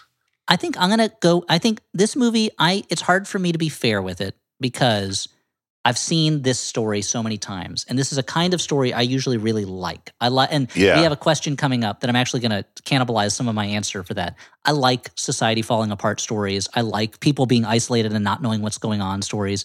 And I feel like it's unfair to this movie that I've seen it done so much better in other forms and even other movies. And so it's, to be honest, this movie, and this is maybe an inflammatory way for me to put it, this is like the Obama's version of this movie. It reminds me of the presidency of Barack Obama, where it was like, I want to like this a lot. On paper, I should like this, but I'm not getting as much as what I want from it. And in the end, it wants to have it both. It wants to be both a chilling indictment and a sign of hope in a way. Yeah. Like it can't, it's muddled in the same way that I find a lot of Obama-related stuff muddled, to be honest, where he's like, reach for the stars, but realistically, we've got to compromise everybody. It's like, hold on a minute, come on. But I think the movie suffers from just doing something that I've seen many times before. It's not necessarily a bad movie, but there was nothing in it. There was no, like you're saying, there was no like kind of striking key image. There was no moment of real scaring or tension or chilling or fear. There was no, it wasn't disquieting in the way that I hoped it would be. In that, I've seen movies that are quietly eerie where you're like, I can't really get my bearings. This is really throwing me off. And this movie is not that. And so I was just disappointed in it. It's not that I'm mad, but I'm disappointed. If I was rating it, this is like a 2.5-star movie for me, which again is not the worst it could be, but it is. I'm not going to go out of my way to recommend it because there's better versions of it, So on our scale, I guess it's bad, but it's not as bad as it bad could be. I wasn't like, ugh, this movie, but I was like, all right, so that's all there is? Okay. I asked my mother, is that all there is? Yeah. I looked at a house on fire and I said, is that all there is to a fire? Hold on. I want to see what Stuart's faces he's been making me. Jesus fucking Christ. No, I'm just, Elliot we put a fucking couple nickels in him and he won't stop talking. Yeah. I was at a certain point, Stuart, I was literally filibustering to make you have to wait longer to give your judgment. Like, eyes continuing to glaze over. Yeah, I mean, I think I'm gonna err kind of closer to Elliot. I'm gonna say it's a bad that I don't think it. I think this is a movie that has plenty of. It has some cool bits and cool moments and things that I liked, but I feel like similar to what I talked about when we were talking about the camera, like the camera movements and camera tricks, is that it feels like it's a collection of ideas that don't necessarily, that don't actually have a clear, like it's not tight enough. It doesn't have a clear, and that. That isn't to say that it's like terrible. I just don't think it's not really saying much. It feels, in some ways, it kind of reminded me of, a little bit of Ex Machina, the Alex Garland movie, where I'm like, there's a lot of things that I like in this, but I think as a whole, it's not saying anything particularly new, and it doesn't feel like it's somebody like playing at making a movie. Which is it's a shitty way to say it. I love Ex Machina. I don't like. Does something need to say something new specifically? Like I think Ex Machina has a kind of a clear message in a way that this movie does not. Well, Ex Machina, I think for me the like thriller elements didn't work as much because I feel like I didn't like it. I don't know. I don't want to get in the weeds on Ex Machina right now. It's hard for a movie to have an ambiguous quality to it. With Ex Machina, I think you as an audience are supposed to wonder is this robot really into him? Is he reading too much? Is it programmed to do this? But it never really, I don't think it ever fully achieves that. But like Alex Garland did Annihilation too, right? Annihilation, which is great. I think does such a great job of creating that kind of, the kind of eeriness that this movie is looking for. And the kind of thing where every now and then there's an image or something that is very frightening and surprising. Like I feel like that's a movie that it's not the same kind of story exactly, but it accomplishes the tone this one's kind of going for in a much in a cleaner way. And Min is the same way. Min is the same way until it becomes the craziest thing you've ever seen. Yeah. I haven't seen Men yet because I've been too busy watching the Minions movies with my children. I say, "You want to watch Men?" and they go, "Minions? Yeah, of course, sure." I feel like your kids would at least like the last 10 minutes of Men. I love the idea of like Elliot presents the DVD of Men, but he's just taped like a little piece of paper that says ions at the end, so they think it's misspelled Minions, and then watches Men with Sammy and Gabriel, and they get to the end of that movie, which I will not spoil for Elliot. Some of the nuttiest stuff you'll see. Oh, I have to watch it. So would you describe it as cuckoo crazy? Yeah. I mean, I guess they are the same in that at the end of what happens, it goes, banana. Yeah, so I should have known when that movie was rated CC for cuckoo crazy that I should have seen it in theaters. I think this movie, if I'm going to say one last thing about Leave the World Behind, it's not so much as it's bad as I think it's unsuccessful at what it's trying to do, for me at least. Yeah, I think I can even agree with that, even though I basically enjoy the vibes, as they say. Hey, this is Andrew Reich, the host of Dead Pilot Society, the show that takes comedy pilots that were sold and developed at networks and streamers but never produced and gives them the table reads they never got a chance to have. If you've never checked out Dead Pilot Society, this month's episode might be the place to start. The cast is incredible, headlined by the one and only Zooey Deschanel, and also featuring Paget Brewster, Michaela Watkins, Hamish Linklater, Asif Ali, and Maximum Fun's very own Hal Lublin. So go to MaximumFun.org or your favorite podcatcher and check out this incredible cast on the latest episode of Dead Pilot Society. If you need a laugh and you're on the go, try STOPPODCASTI. Oh, you trying to put the name of the podcast there? Yeah, I'm trying to spell it, but it's tricky. Let me give it a try. Okay. If you need a laugh and you're on the go, call STOPPPAD. It'll never fit. No, it will. Let me try. If you need a laugh and you're on the go, try STOPPPDCOO. We are so close. Stop podcasting yourself. A podcast from MaximumFun.org. If you need a laugh and you're on the go. Let's do some ads. That'll be nice, Get a little scratch. Nice Tell break people about some products. Yeah. If anyone's still listening, that was a long talk about Leave the World Behind. Yeah, I hope you are. Hey, how are you? Anyway, the Flophouse is sponsored in part by Babbel. Oh wait, I do want to see one last thing, which is what in the ad section. Wait till we're back from the ad. Sorry, I just say the problem that a lot of people on the internet had with that movie was the ambiguity of the ending, which is not my problem with it. I liked that about it. Yeah. So anyway, let's go to the ads. I have a different problem. Okay, Babbel. That's who's sponsoring us today. Babbel. Only 22% of Americans speak a language other than English at home. Start learning a new language this fall and be the exception, not the rule. Or this winter. I think this is old copy. But because with Babbel, you start speaking a new language in just 3 weeks. You can start speaking a new language with Babbel. Why Babbel? Because it works. Instead of paying hundreds of dollars for a private tutor or fooling yourself with language apps that are little more than games, Babbel's quick 10-minute lessons are designed by over 150 language experts to help you start speaking a new language in as little as 3 weeks. And one study found that using Babbel for 15 hours is equivalent to a full semester at college. All that wasted time at college. Yeah. Look, it's a great way. If you want to learn some new language skills at home or sharpen up some language skills you used to have, perhaps in the days of high school and college when you were forced to take classes and such things, but since utterly forgotten, this is a great way to do it. So why not go over to Babbel.com. Here's a special limited time deal for our listeners to get you started. 50% off your Babbel subscription, but only for our listeners at Babbel.com/flop. Get 50% off at Babbel.com/flop, spelled BABBEL.com/flop. Rules and restrictions may apply. Yeah, you know, the world is full of people, but even more importantly, the world is full of kitty cats. And that's what we're going to talk about today. We're going to talk about kitty cats and rescuing and feeding those beautiful baby kitty boys.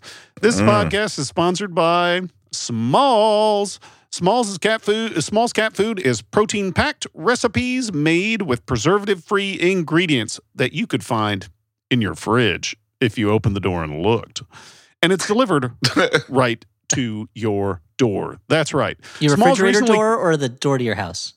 I mean, I think it's up to you, actually. You can specify on the form. Actually, that's not true. It comes to the door of your house. Smalls recently kicked off a partnership with the Humane Society. They've donated over $1 million worth of food to help cats through the Humane Society, and they even give you a chance to donate when you check out. So, I like Smalls. My cats like Smalls. They attack the box. I like feeding them something that's going to not be just a big... Yeah, I attack the block, of course. I like feeding my cat something that I know is is actual food instead of just slop out of a can. After making the switch to Smalls, 78% of cat owners reported their cats have shinier and softer fur. And, you know, you're going to be petting that cat a lot. You want that shit to be shiny and soft. Mm-hmm. So... is your cat food giving back to cats in need? Well, Smalls is. So if you want to give Smalls a try and ditch kibble forever, head to smalls.com/flop and use promo code FLOP at checkout for 50% off your first order plus free shipping. That's the best offer you'll find, but you have to use my code FLOP for 50% off your first order. One last time, that's promo code FLOP for 50% off your first order plus free shipping. Guys, have you ever had Hormel slop out of a can? Yeah, I did. Yeah, it's pretty good stuff. Yeah, why not? It's got a lot of sodium. Go nuts. Yeah. Oh, it was called sodium slop, and then they changed the name because people weren't buying it. Hey, guys, we have some things to promote too. This episode is not brought to you by these things, but hey, I'll still tell you about them. The last episode of Flop TV is coming up just about 2 weeks after this episode, or about 3 weeks after this episode. That's right. The first Saturday of every month, we've been doing Flop TV, the television show version of the Flophouse. It's a compact 1-hour show where you get one PowerPoint presentation or presentation of some other kind. We talk about a movie, and then we answer questions from the audience. This Saturday, it's our season finale, which means we're seeing Nuki. That's right, Nuki. The second worst movie I've ever watched. I don't think Dan and Stuart have seen it before, and I'm going to make them watch it. So go to theflophouse.simpletix.com, and then you can join us on January 6th, Saturday, January 6th at 9 p.m. Eastern, 6 p.m. Pacific, to watch us talk about having watched Nuki. That's our last episode of this season, but we've had such a great response. We've been enjoying it so much. I think we are going to do another season later next year, probably not till the fall, but we hope you've been enjoying it. If you missed the episodes up till now, get a season pass, and you can watch the videos of every episode of the season. That's 6 episodes. Those will be up online through the end of January. At the end of January, we will take them down, and we will start working on another season and our other stuff. What is our other stuff? Good to mention, you may have heard the announcement at the top of this episode, it should have been up there, that we are going on tour at the end of January. It's a 4-stop West Coast 4-city tour. We're calling it the Errors Tour. It's essentially the most important thing to happen in 2024. Go to www.flophousepodcast.com/events. That's flophousepodcast.com/events. And you'll see that January 24th, we're in Vancouver. We're going to talk about Cobra. January 25th, we're in Portland. We're going to talk about Cool as Ice. January 26th, we're going to be in San Francisco as part of San Francisco Sketchfest, and we're going to talk about Gigli. And January 28th, we'll be in Los Angeles talking about Spawn. So that's the Errors Tour, 4 cities, 4 dates. Go to flophousepodcast.com/events to see us in human person if you are near Vancouver, Portland, San Francisco, or Los Angeles. And to be honest, with modern-day plane flights, you're near any of those cities. Just take a plane there. You can do it. Yeah, just take a plane. Just take a plane. I have one last thing I want to mention. The final issue of my comic book miniseries Disney Villains Hades, issue number 5, is coming out right after Christmas. That's from Dynamite Comics. Please pick it up. Get the rest of the series if you don't have it. It's a 5-issue miniseries that is a mythological, funny heist that's exciting and hilarious. Hades, the villain from the Disney movie Hercules, has collected a group of mythological oddballs to steal the Golden Fleece. I think you'll enjoy it. And soon, I think I'll be able to announce some other comic book stuff that I'm doing. It'll be fun stuff that I think you'll like. But until then, pick up Disney Villains Hades number 5 right after Christmas in comic book stores. Cool. Okay, let's get back into the show. What do we do next, Dan? Next on the show, we do some letters from listeners. Listeners like you. This first letter is from Alex, last name withheld, who writes. Alex Garland. Alex Garland. Stuart, why don't you like Ex Machina? Dan, thanks for liking it. I like your Love other Alex. movies. Dearest Peaches, I've been looking for a chance to introduce my wife to the Flophouse and saw the Battlefield Earth live show as a wonderful opportunity. Previously, the most communication we had regarding the podcast has been me mentioning some obscure fact about a bad movie we would be watching and her asking, "Did you learn that from your movie boys?" One evening. What a better fucking name than Flophouse. Yeah, we should have been called Movie Boys. Oh, man. The Movie Boys would be a much better name. Oh, boy. We could have gotten in at the ground floor. There was nobody called Movie Boys. It's equally endearing and belittling in a way that is appropriate. And then we could watch good movies sometimes, too. Yeah. One evening, she was working on her laptop, and I figured the show would be great to put on in the background.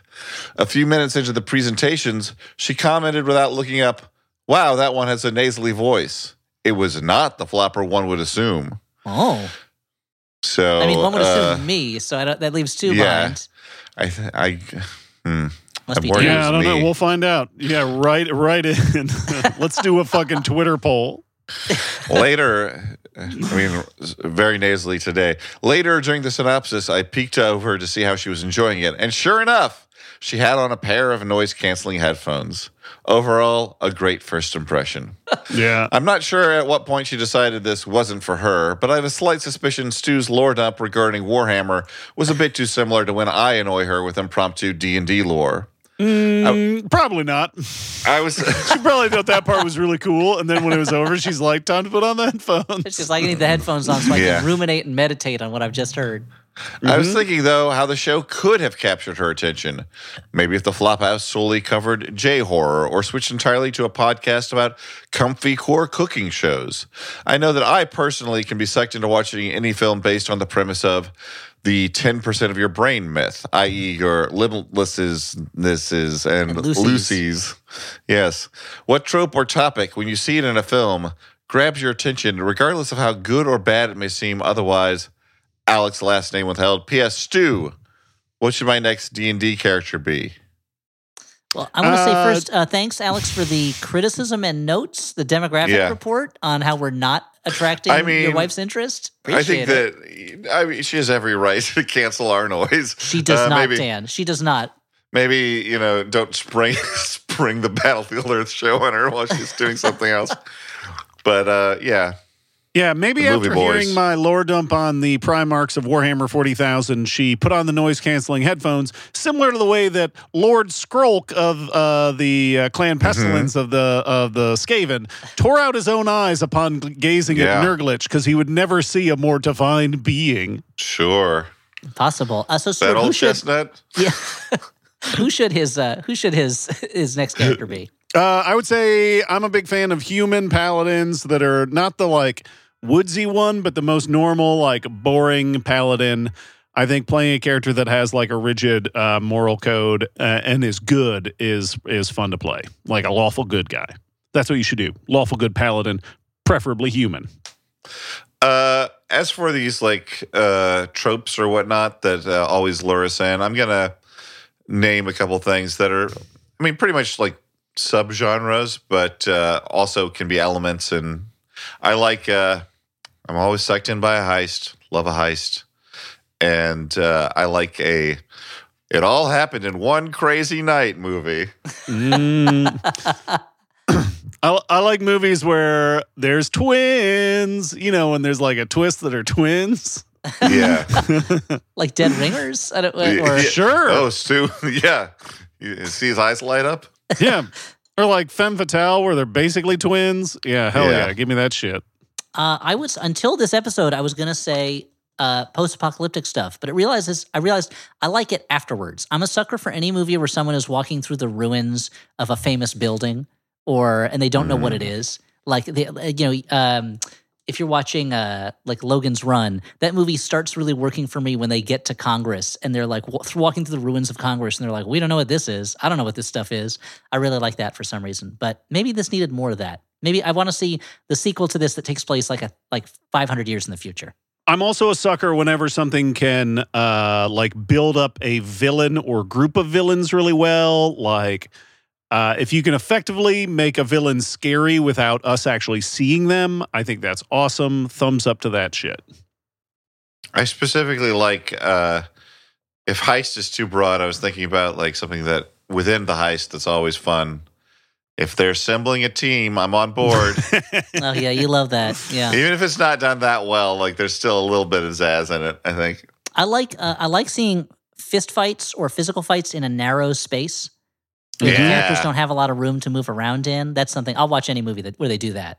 From Russia with Love, Old Boy, Old Prussia with Love. Do you say From Prussia with Love? Yeah. Yeah, From Prussia with Love. It's the Narrow Margin. King of Prussia, yeah. This next letter is from Jeff, last name withheld, who writes, Peaches, why do only certain... Why do... Then he writes like this, Peaches, why do... why do only certain film franchises yes. Now, why do only certain film franchises get deep dives into the lives of their secondary and minor characters? Why do only some stories get spin-offs and media tie-in novels? To even the playing field a bit, I propose that some industrious person publish a book of short stories titled You Know Such Lovely People. This will be a Tales from the Mos Eisley Cantina-esque book of short stories, though the book will feature the characters seen at Nick and Nora's Christmas Eve party. The Thin Man? During The Thin Man, yes. Think about it. A short story about the guy who calls San Francisco to cry to his mom. Mm-hmm. What's his deal?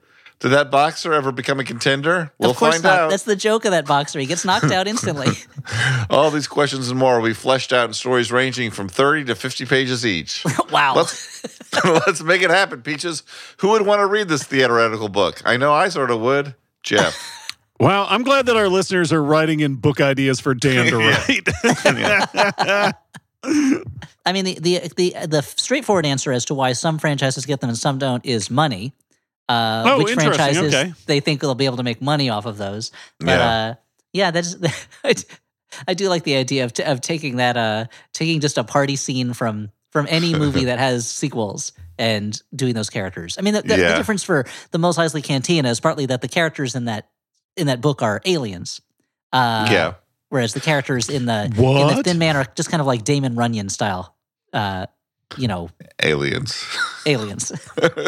But that's all implied. You have to read between the lines to know that they're aliens. What about the guy who keeps the woman who's trying to stop the guy from popping all the balloons with a cigarette or whatever it is that he has? Yeah. Like, I love that scene. You know why I love you, Nick? Because you know such lovely people.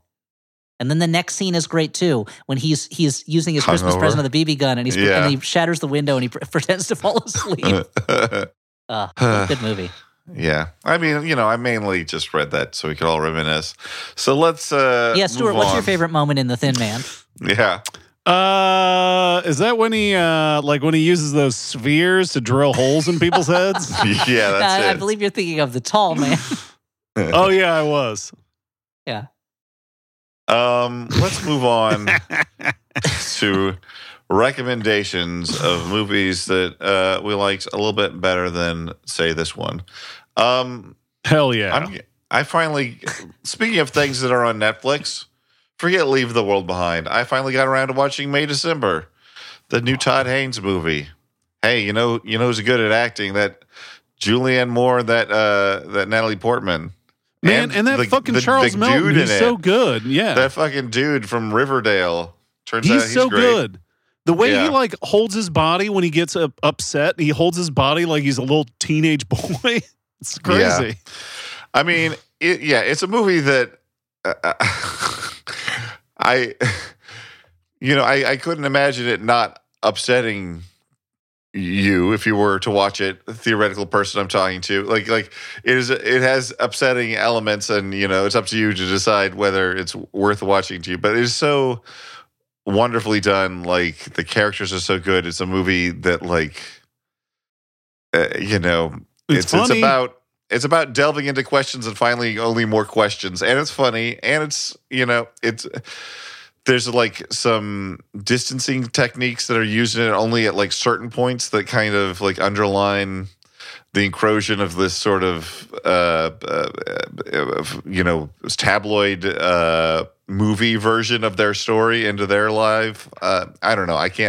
I'm not talking very well because I'm overwhelmed with thoughts and also Benadryl. So and I love how the score, like you said, like the score is like a fucking 90s like movie of the week type movie score. It's so great. Oh man, that's a great movie.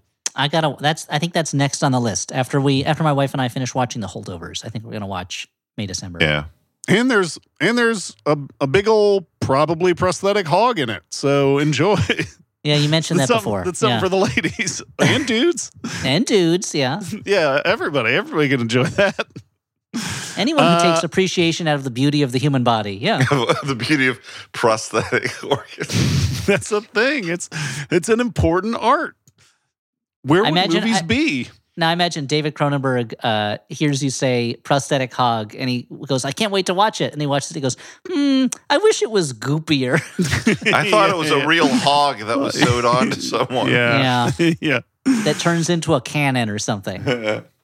I'm going to recommend, I don't think any of us have recommended this one yet. I'm going to recommend Nicole Holofcener's movie, You Hurt My Feelings, starring Julia Louis-Dreyfus and Tobias Menzies. You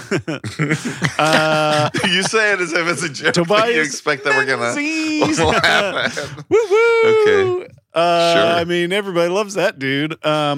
It's so it's about Julia Louis-Dreyfus plays a mom who is a novelist, and she overhears her husband talking shit about her most recent work, and it like the relationship follows that, and it's got a ton of small character performances.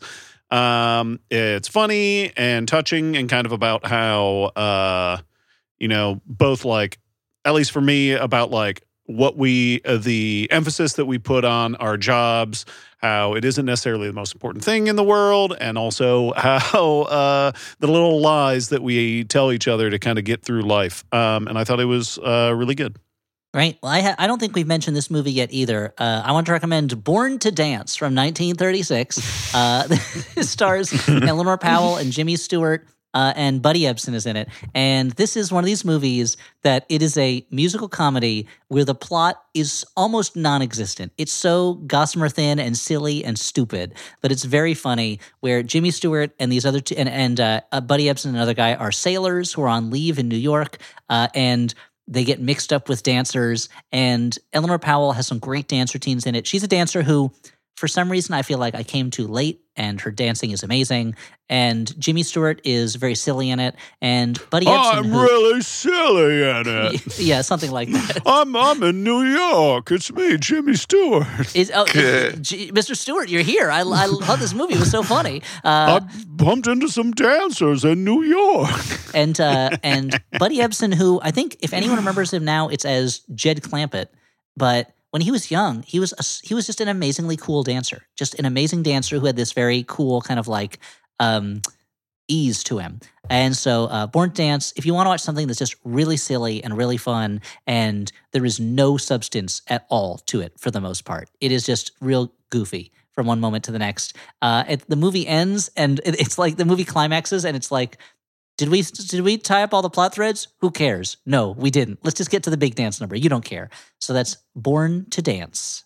I looked up Tobias Menzies, and I was like, oh, I've barely seen anything he's been in, so I felt better about not knowing why you were so excited about him. You should watch things. He's in stuff. Yeah, he's in. I should watch he's things. in some TV. He was in Rome. TV. I should you check saw out some Rome, TV. right? He was in Game of Thrones. You saw that, right? He was in Game of Thrones. I watched one season of Game of Thrones. I never watched Rome.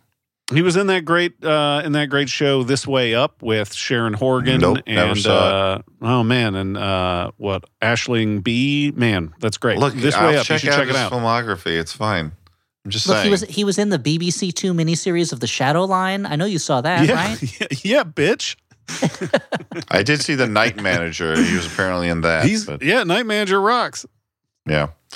Okay, well, on that important note about The Night Manager, I know you saw message. Pierpont, The Last Hangman, which he apparently was in, right?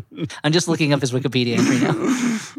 Hey, if you like us, why not go to iTunes, leave us a 5-star review. If you don't like us 5 stars, maybe wait, listen to a few more episodes until we wear you down and you're like, oh, I like them 5 stars now. And then you can leave that review. Mm-hmm. It's a classic Dan relationship strategy. If you hate us, well, I'm not sure why you've gotten to this point in the podcast. It seems like you could have just turned it off at any point. Very true. But still leave us a 5-star review. No more. Yeah. Well, I was going to say no more action is needed. If you hate us, we fulfilled the terms of the contract, which was we provided you entertainment for no recompense directly from you. Unless, I guess if you're a member who's grown to hate us, I apologize. But please continue to give us money. I think I've covered all the bases. That's what happens with parasocial relationships, Familiarity can breed contempt. It can, it can. And I get it. But just stop listening. That's fine, too. But thank you for listening. He saved it in the end. Yeah, I feel like nothing says Dan McCoy to me in some ways more than him saying, please stop listening. Thank you for listening. Thank you for your support.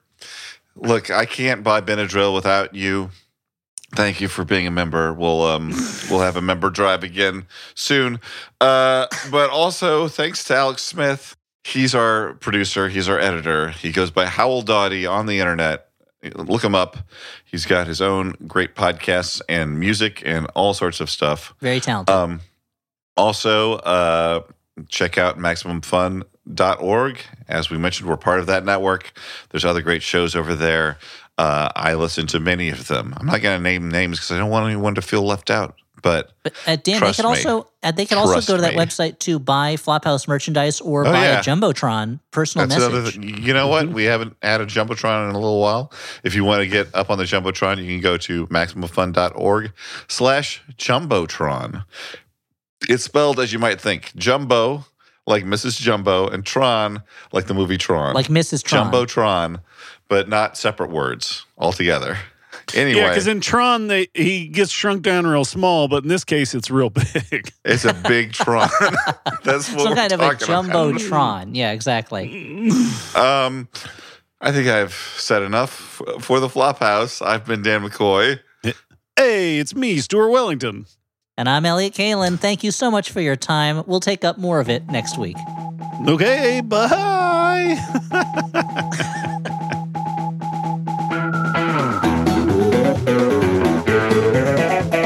I really feel like I'm going to pass out every time I cough, though. That's not great. That would be wild if it happened in the episode, though, right? Yeah. So maybe try and set that up. If you see me fall out of frame, one of you should call Audrey. First, it'll take me a minute. I'll assume that you fell out of frame because I made you laugh so hard that you bazooka Joe'd out of that shit. If we see Dan's feet flip up, then we know it's because of a hilarious gag. Maximum Fun, a worker-owned network of artist-owned shows. Supported directly by you.